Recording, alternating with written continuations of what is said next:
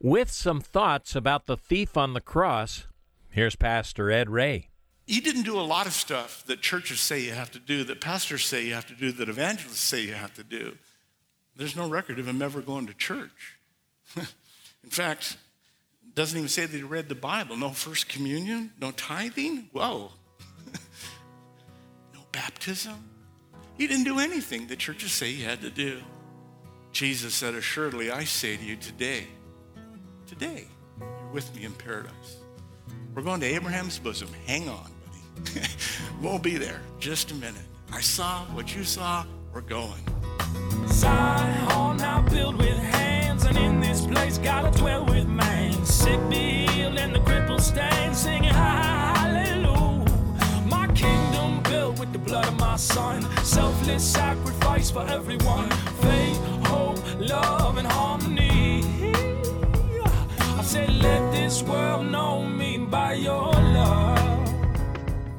We're so accustomed to seeing bridges these days that we no longer marvel at them. It's believed that the first bridge was erected way back in 2650 BC across the Nile River.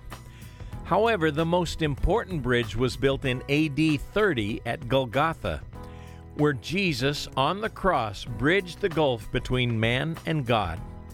Welcome to another Grow in Grace as we near the climax of our journey through the book of Luke. Pastor Ed Ray is here now to have us consider the price that was paid on our behalf by a loving Savior nearly 2,000 years ago on a hill called Calvary. Luke's account is in chapter 23. Pastor Ed first turns our attention to Simon, the man enlisted to carry the cross. So he's weak, and he staggers out, and he falls down in front of a man who is coming. Simeon, a Cyrenian, who is coming from the country. He's coming in from the country through the Damascus Gate, the northern gate, and he has come from what we call today Libya. He is from the city of Cyrene. It's traditionally a Christian area. In fact, the writer of the Gospel of Mark was said to have been born in this same city where Simeon is from. Now, Simeon is probably an educated man. This is a university city. One of Socrates' disciples went there and started a school of philosophy. It's a beautiful area. You'd think it dry, but it's not. There's the archaeological site today. It's right next to the sea. Kyrie, where the name comes from, means spring in the Greek language. So it's a very lush valley that it's in, and it's a seaport. So he's traveled a great distance, probably his only trip, his once-in-a-lifetime trip to Jerusalem for the Passover. And he gets there to celebrate the Passover, and there's a hubbub going on. There's a mob scene going on in the streets. And he pushes his way through the crowd, and he finds himself right in front of this criminal who falls down, and then he feels a spear on his shoulder. It's called the Hungarian rite. A Roman soldier could conscript any person who was there. And if they put the point of their sword or their spear on your shoulder, you will do what they say. In fact, you're required to carry their burden a mile. That's why in Matthew chapter 5, Jesus said, if they ask you to go a mile, go 2. And so Simeon feels the point of steel against his shoulder. And he takes up probably just the crossbeam of a cross, and the stave, the center portion, was permanently in the ground. And he picks it up, and he begins to walk with Jesus. I don't think he's happy about it. He doesn't realize who's with him, but he's going to. In fact, early church tradition tells us that he was radically changed by that moment. He followed Jesus to the cross. In the Gospel of Mark 15:21, it says, they compelled a certain man, Simeon, a Cyrenian, the father of Alexander and Rufus, as he was coming out of the country and passing by to bear his cross. Mark just gives these two names, Alexander and Rufus, because the early church obviously knew who they were. His two sons were famous. So this man was radically changed by this encounter with Jesus, just like most of us in this room. That's what happens when you have an encounter with God the Son. He changes your perspective, your view of life. You never see life the same again. And this man would raise godly children who became very well known. So it's from this area that he comes, and he takes up the cross, and then a huge multitude is following Jesus, verse 27. A great multitude of people followed Jesus, and women who also mourned and lamented him. They're weeping, they're crying, although it was the majority of the crowd that demanded the switch, the exchange between Barabbas and Jesus. There were many there that day that loved him, and they couldn't believe their eyes. Here's the one who healed sick people, who only did good, who would touch blind people and they could see, deaf people and they could hear, people that couldn't speak suddenly were able to, leprosy, digits missing, dead people raised. Why? Why is he dying? And these women are weeping over it. Jesus stops and he gives them a prophetic statement, something that's prophecy that's going to happen. Verse 28, he turns to them and says, "Daughters of Jerusalem, do not weep for me, but weep for yourself and your children, because there's something coming." There's a terrible prophetic warning here of what's going to happen in Jerusalem within 40 years. Verse 29, "For indeed the days are coming in which they will say, blessed are the barren, the wombs that have never borne, that don't have any children, the breasts that have never nursed."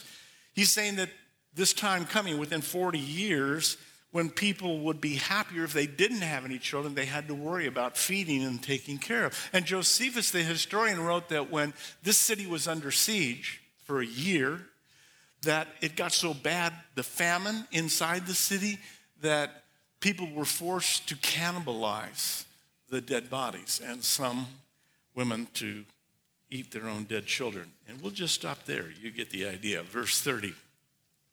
"And then they will begin to say, to the mountains fall on us and to the hills cover us, just kill us, quick." And this is a prophecy from Hosea. It's going to be so bad there.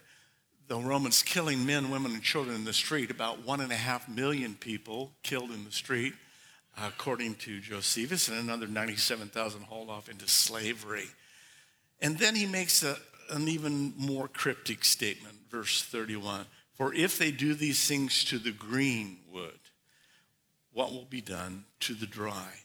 It was a common saying, evidently, of that day. If the Romans would do such evil on Jesus, full of life, imagine what they would do to the nation of Israel that was dead spiritually.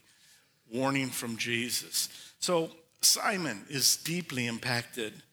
Then other criminals are watching, starting in verse 32, his identity. 2 others, criminals, led with him to be put to death. And this is to fulfill the prophecy about the Messiah, Isaiah 53, verse 12. "He was numbered among the transgressors, the sinners, the criminals," it said 600 years before Isaiah predicted this. "He was numbered with the transgressors, yet he himself bore the sins of many, and he interceded for the transgressors."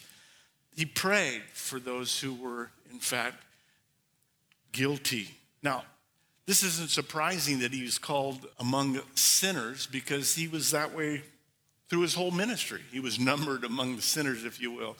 He was accused of being a Sabbath breaker, of being a drunkard, of being a glutton, of hanging out with tax collectors and prostitutes. I mean, this man eats with sinners, they said. Of course, that's the good news for you and I, because we are sinners, and he invites us to come. These 2 criminals, lawbreakers, literally evil workers, Matthew 27 says they were robbers or thieves that used the money they got to support an insurrection. Evidently, they were part of Barabbas' band. The leader and 2 of his generals probably were going to be crucified that day as a statement to the rest of Jerusalem. Don't come against the clenched Roman fist, or you will be crucified. And when they had come to the place called Calvary, cranion, where we get the word cranium, the Greek word, skull. When you come to this place called Skull, and if you would go to Israel, and again, I recommend that you do, every believer should, and you come and look at the side of this cliff that at Gordon's Calvary, you'll see 2 very obvious eye holes, and it looks like a skull and a nose hole. When the Romans cleared the northern road around the northern part of the city, they blasted and they worked their way through solid rock, And it just so happened that it came out looking like a skull, round top, 2 eyes, and a nose hole. It's offset a little bit by the smell of diesel. The Arab bus station is right next to it, but you can't miss that it looks like a skull.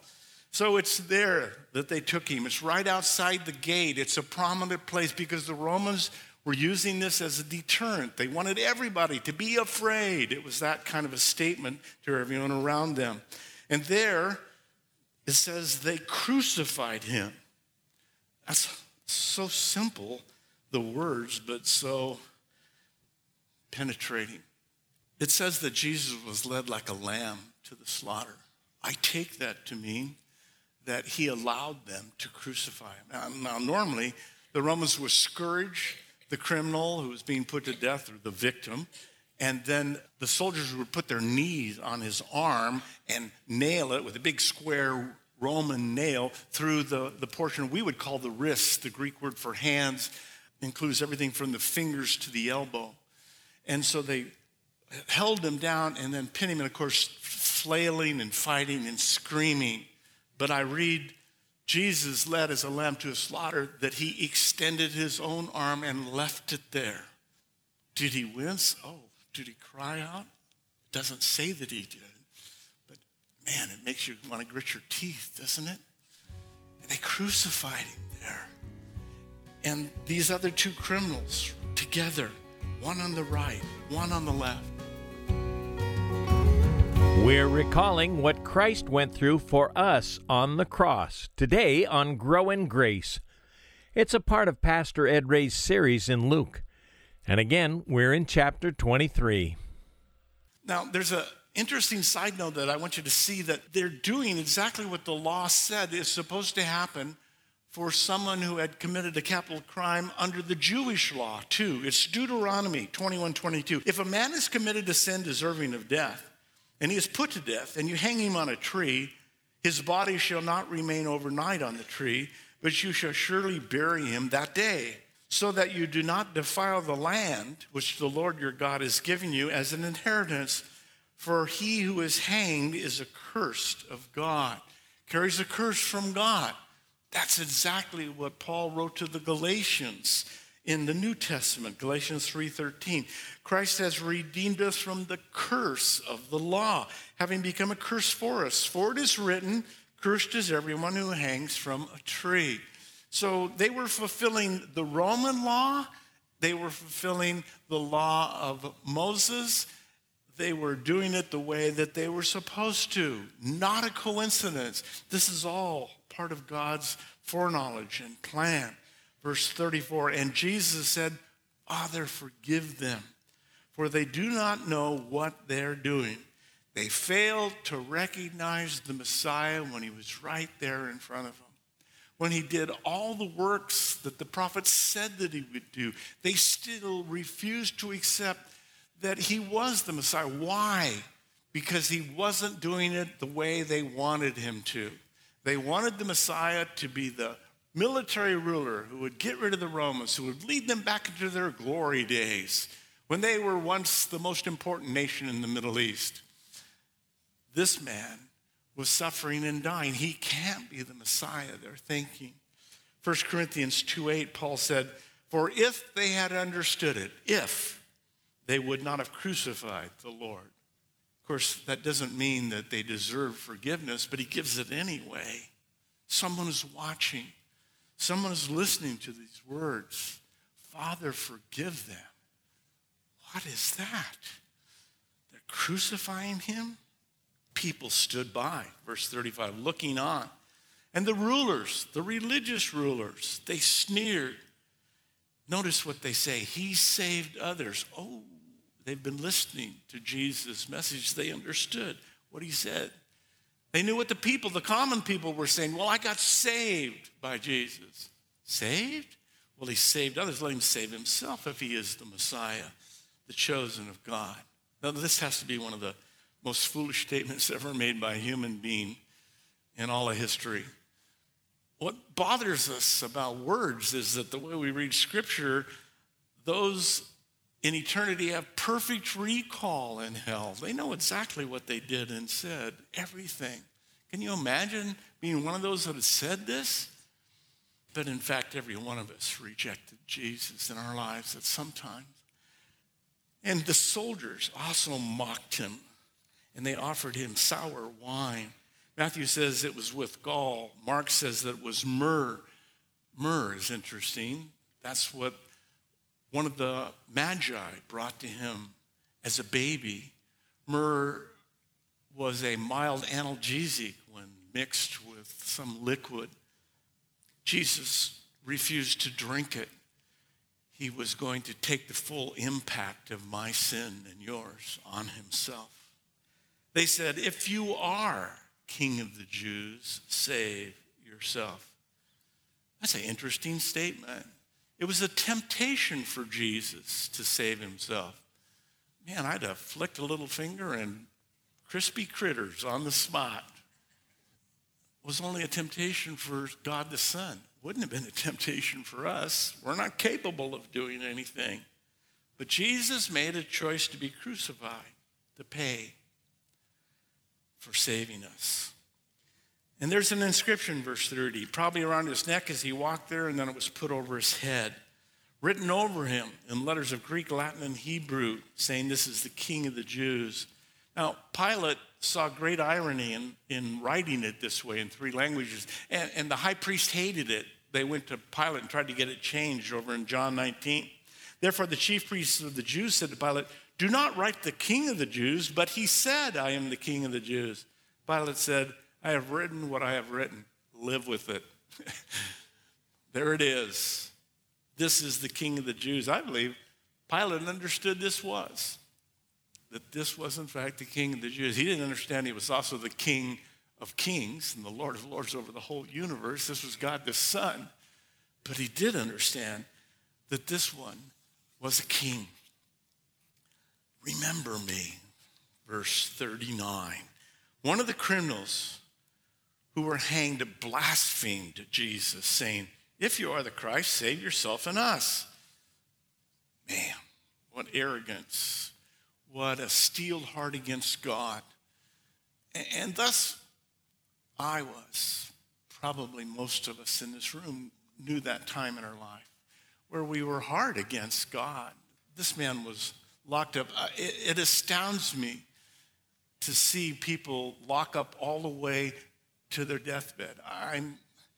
Having worked in a hospital for years, and I've had the privilege of seeing many people come to Christ right before they die. And this is going to be one of those deals. But there's also many who have said, no, I'm not. I refuse. This man had steeled himself against God, like Stalin. That's what Stalin means in Russian. It means steel. That wasn't his real name. Joseph Stalin was the dictator that was responsible for at least 20 million Russians. Some say 35 million in the Gulag. A brutal man. But his daughter was speaking to a pastor, Malcolm Muggeridge, in England when they were making a movie of Stalin's life. And she told Dr. Muggeridge, she said that as Stalin lay dying, plagued with terrifying hallucinations, quote, he suddenly sat halfway up in bed, clenched his fist towards the heavens once more, and then fell back upon his pillow and was dead. He died with a clenched fist towards God. What's even more ironic about that is Stalin once was in seminary studying to be a priest, a man who was given his life to follow God and to be a priest. What happened? He ran into a philosopher named Nietzsche, and Nietzsche said, might is right. Hitler took that and ran with it. Communists took it and ran with it too. Stalin made it his manifesto, and it would change his life so radically that he hated Christianity. He hated all religions, but especially Christianity. It bent him. This man was bent, never to be straightened. But the other, verse 40, answered, rebuking him, saying, don't you not even fear God? You don't fear God, seeing you're under the same judgment, condemnation. You're under judgment. We're going to die here, is what he's saying. Hello? Are you paying attention? Don't you fear God? Well, I submit to you that I don't believe you can understand the fear of God until you understand the grace of God. I don't mean that you can't be afraid of God. I was afraid of God. As a kid growing up, I was in a church that would tell hellfire and brimstone stories. And you'd feel so guilty you would just trash and walk out. That was afraid of God. But the fear of the Lord is a reverential respect for God. You honor him. And you won't get that until you get that he died for you, that he offers us a free gift of grace. So when you understand the grace of God, then you understand the fear of God. But the other thief is saying, man, you're out of your mind. You're going to stand before God. You're going to be judged. We're facing condemnation. And we're guilty. Verse 41. For we indeed justly. Here it is. This is the man's repentance. This is his confession of his sins. He's saying, that man's innocent, we're guilty. And when you get to that point, you're that close to surrendering your life to God. When you figure out that Jesus is innocent and I'm guilty and I need the innocent to die for me, you're there. He says, we receive this due reward of our deeds. We earned this. We're guilty. But this man has done nothing. He didn't deserve anything that's happening to him. Moving on. Then he said to Jesus, Lord. Don't miss that word. Lord. He gets it. The sign, it's right. We should thank Pilate for that sign. This man did. He read it and said, you are a king, aren't you? King of the Jews? Maybe more. We don't know how this all fit together, but I've watched it happen in people's minds who have rejected God all their life, and then at the last minute, they'll go, oh no, he is God. He died for me. That's what this man's saying. Lord, remember me when you come into your kingdom. Kingdom, how do you know that he had a kingdom? He gets it. Maybe it was a rabbi that told him when he was a kid. Maybe it was his mom. Somehow he puts all the pieces together. He says, I'm guilty, and then his eyes are open. When you come to Jesus humbly and admit your sin, your eyes are open. His eyes are open. He says, you're the Lord. Now, he prays this little prayer, Lord, remember me. It's not a good sinner's prayer. You know, you can theologically say, well, you know, there's some stuff missing here. He didn't do a lot of stuff that churches say you have to do, that pastors say you have to do, that evangelists say you have to do. There's no record of him ever going to church. In fact, it doesn't even say that he read the Bible. No first communion, no tithing. Whoa. No baptism. He didn't do anything the churches say he had to do. Jesus said, assuredly, I say to you today, you're with me in paradise. We're going to Abraham's bosom. Hang on, buddy. We'll be there. Just a minute. I saw what you saw. We're going. Isn't that encouraging? No matter what we've done in our past, and even if we're on our deathbed, the Lord can save us just like he did for the thief on the cross. Thanks for joining us for Grow in Grace with Pastor Ed Ray. For a CD copy of today's message from the book of Luke, call 844-77-GRACE. That's 844-77-GRACE. Or listen online at thepackinghouse.org when it's most convenient. And to help you grow in grace, we'd like to recommend Pastor Ed's Daily Devotional. It's accessible online at thepackinghouse.org. Our featured resource this month is Tale of Three Kings, authored by Gene Edwards. And I'm sure we've all experienced pain, loss, or heartache at the hands of other believers, and it can be a confusing time. But rather than turn bitter and angry, you can experience healing and hope. Gene Edwards looks at David, Saul, and Absalom. I know you'll be touched as you read this story. We'll send it your way for a gift of any amount to grow in grace. And please remember, it's your support that helps us bring these teachings to the radio every day. Call 844-77-GRACE. That's 844-77-GRACE. We love hearing from our listeners. Let us know how we can pray for you and what you're getting out of this study. Tell us your story of how you've been growing in grace. That would be so encouraging to hear. Drop us an email today at packinghouseradio@aol.com.